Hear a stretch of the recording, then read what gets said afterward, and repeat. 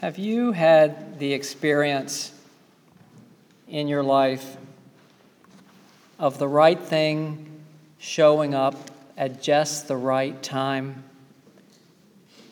Like when you're feeling lonely and needing someone to talk to, and a friend drops by unexpectedly or calls you on the phone, or you're needing some inspiration or wisdom, and the right thing appears.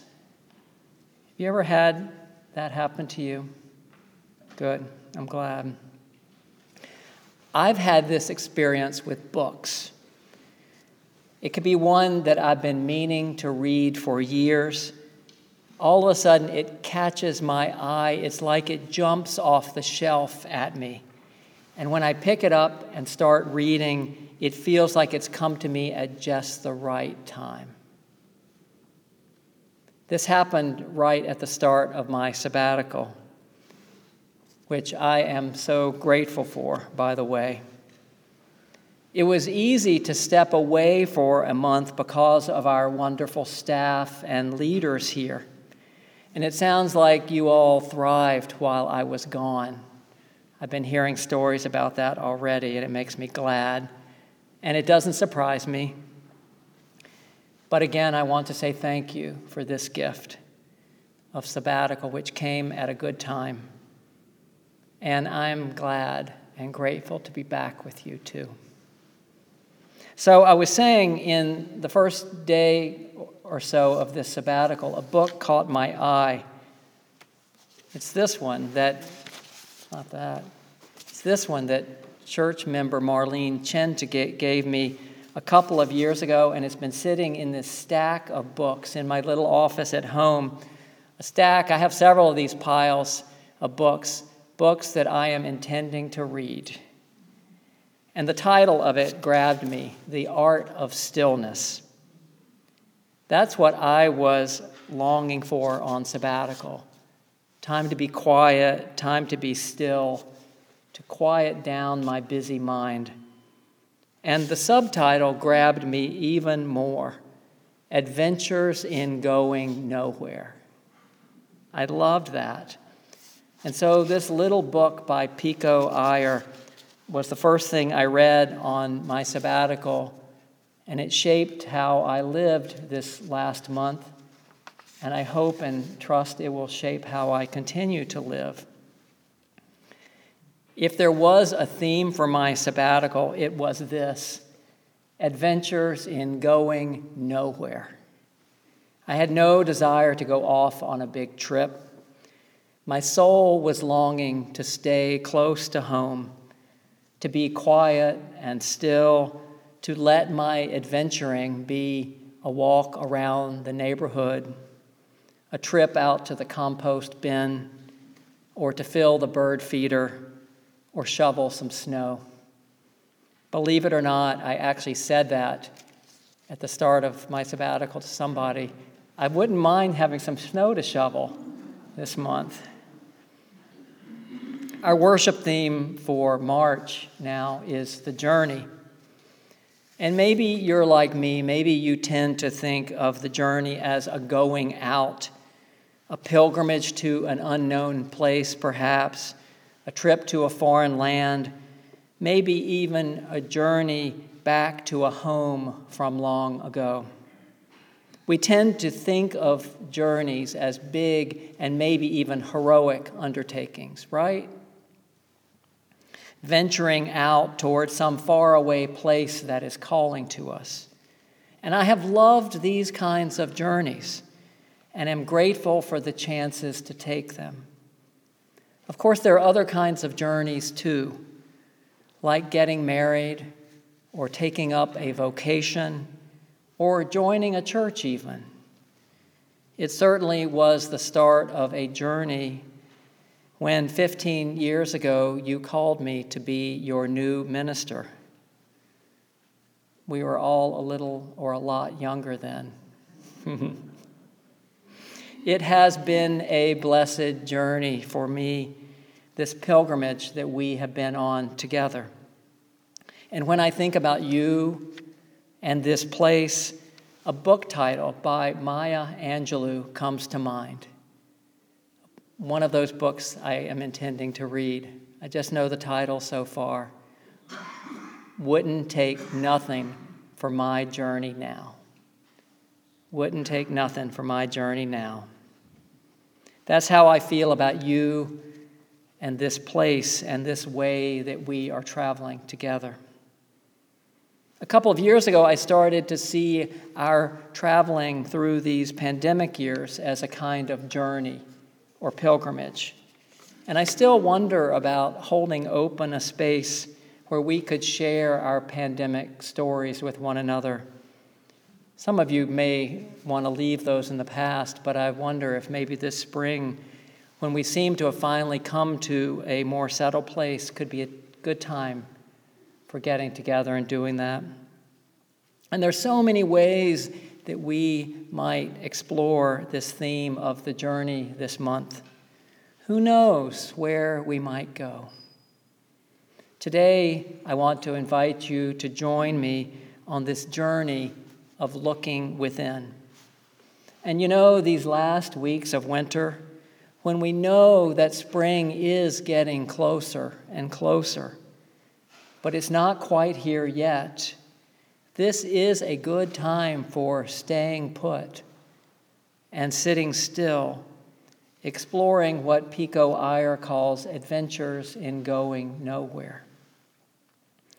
For some years now, I've had a daily practice of sitting in silence. First thing in the morning, I sit still and I try to quiet my mind. I usually start off by saying silent prayers for those that I love and those who are sick or suffering. I give thanks for my many blessings. And in time, the words fall away. My mind quiets down and we enter a deeper, silent space. And sometimes we do get to that space that Psalm 46 describes and that the choir sang about. Be still and know that I am God. This practice has helped me, especially over the past few years, to stay relatively calm through some tumultuous times, to be grounded in a world that seems determined to pull us off center.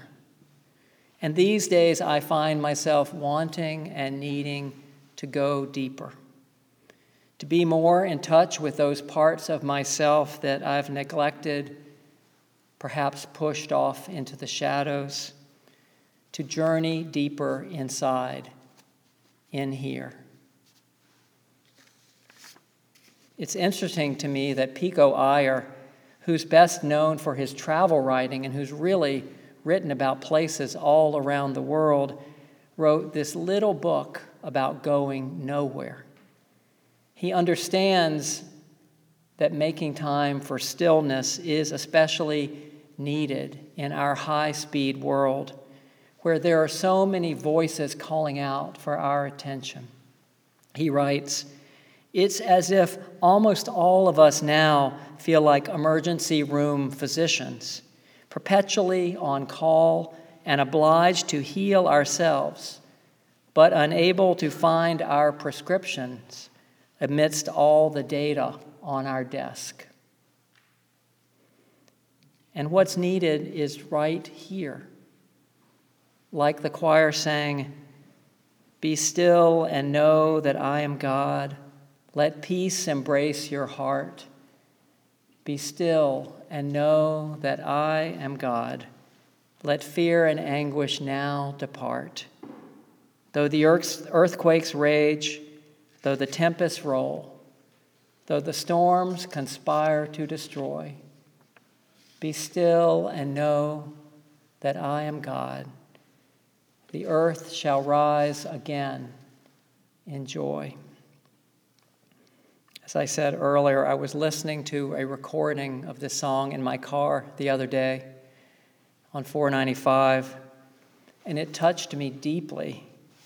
All of a sudden, I realized that I need to deepen my understanding of the holy, to see God less as judge or critic and more like a loving parent or a caring friend, to more deeply accept what our universalist faith has long proclaimed, that the nature of God is love, like a friend who wants us to be happy and to be free. I'll put a link to this song on our website in the sermon text if you want to listen to it again, which I know I will continue to do. There are, of course, a number of ways to be still, and you have to find the ways that work for you. If you haven't yet, you might want to check out our Tuesday night mindful meditation group, or you could try our online Wednesday morning writing as a spiritual practice group, or go to Reflections. Linda, who's there in the back, could tell you more about that. And if you'd like to talk about starting up a spiritual practice, please let me know. If you'd like to talk with me about that, we could have a quiet conversation. I'd like that. Our own wonderful Claire Fortune Ladd is going to be featured in a story in the Boston Globe a week from today about her practice of taking a weekly technology fast or technology Sabbath. Every week, Claire takes a day and the radical and courageous act of turning off her devices for a whole day, if I'm understanding it correctly. She reminds us by doing this that there are many ways to be still. And it's not that hard once you decide to do it, to just go nowhere for a change. Of course, you may ask, how can I justify sitting still when there is so much to do and it seems that our world is on fire? One answer to this that I know from experience is that when we are stressed and overwrought, we aren't much help to others. There is a kind of self-importance, isn't there, in proclaiming, I'm so busy. But does our anxious world need any more stressed and hurried people? No. Pico Iyer writes, going nowhere isn't about turning your back on the world.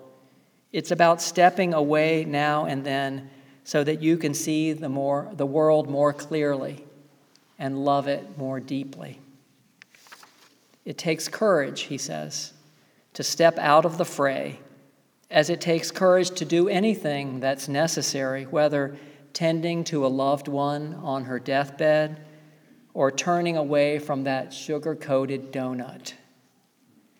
And with billions of our global neighbors, he writes, in crying need, with so much in every life that has to be done, it can sound selfish to take a break or go off to a quiet place. But as soon as you do sit still, you find that it actually brings you closer to others in both understanding and sympathy. As the meditative video artist Bill Viola notes, it's the one who steps away from the world, whose sleeve is wet with tears for it. This is something mystics and sages have known since the beginning of time, but that we in our mechanized and modern world tend to forget. That the antidote to too much activity and so much noise is to do nothing for a change. That going nowhere could be the richest adventure we ever take. In this time of so much noise, we have this invitation to be still and know that there is a presence that holds us with love and with care. that even with all its trouble, we are part of a good and beautiful and holy world. That life is a gift and a blessing. That all around us there is an amazing grace just waiting for us to be still and notice, to know its presence, and to receive its blessing. To know its presence and to receive its blessing. Amen.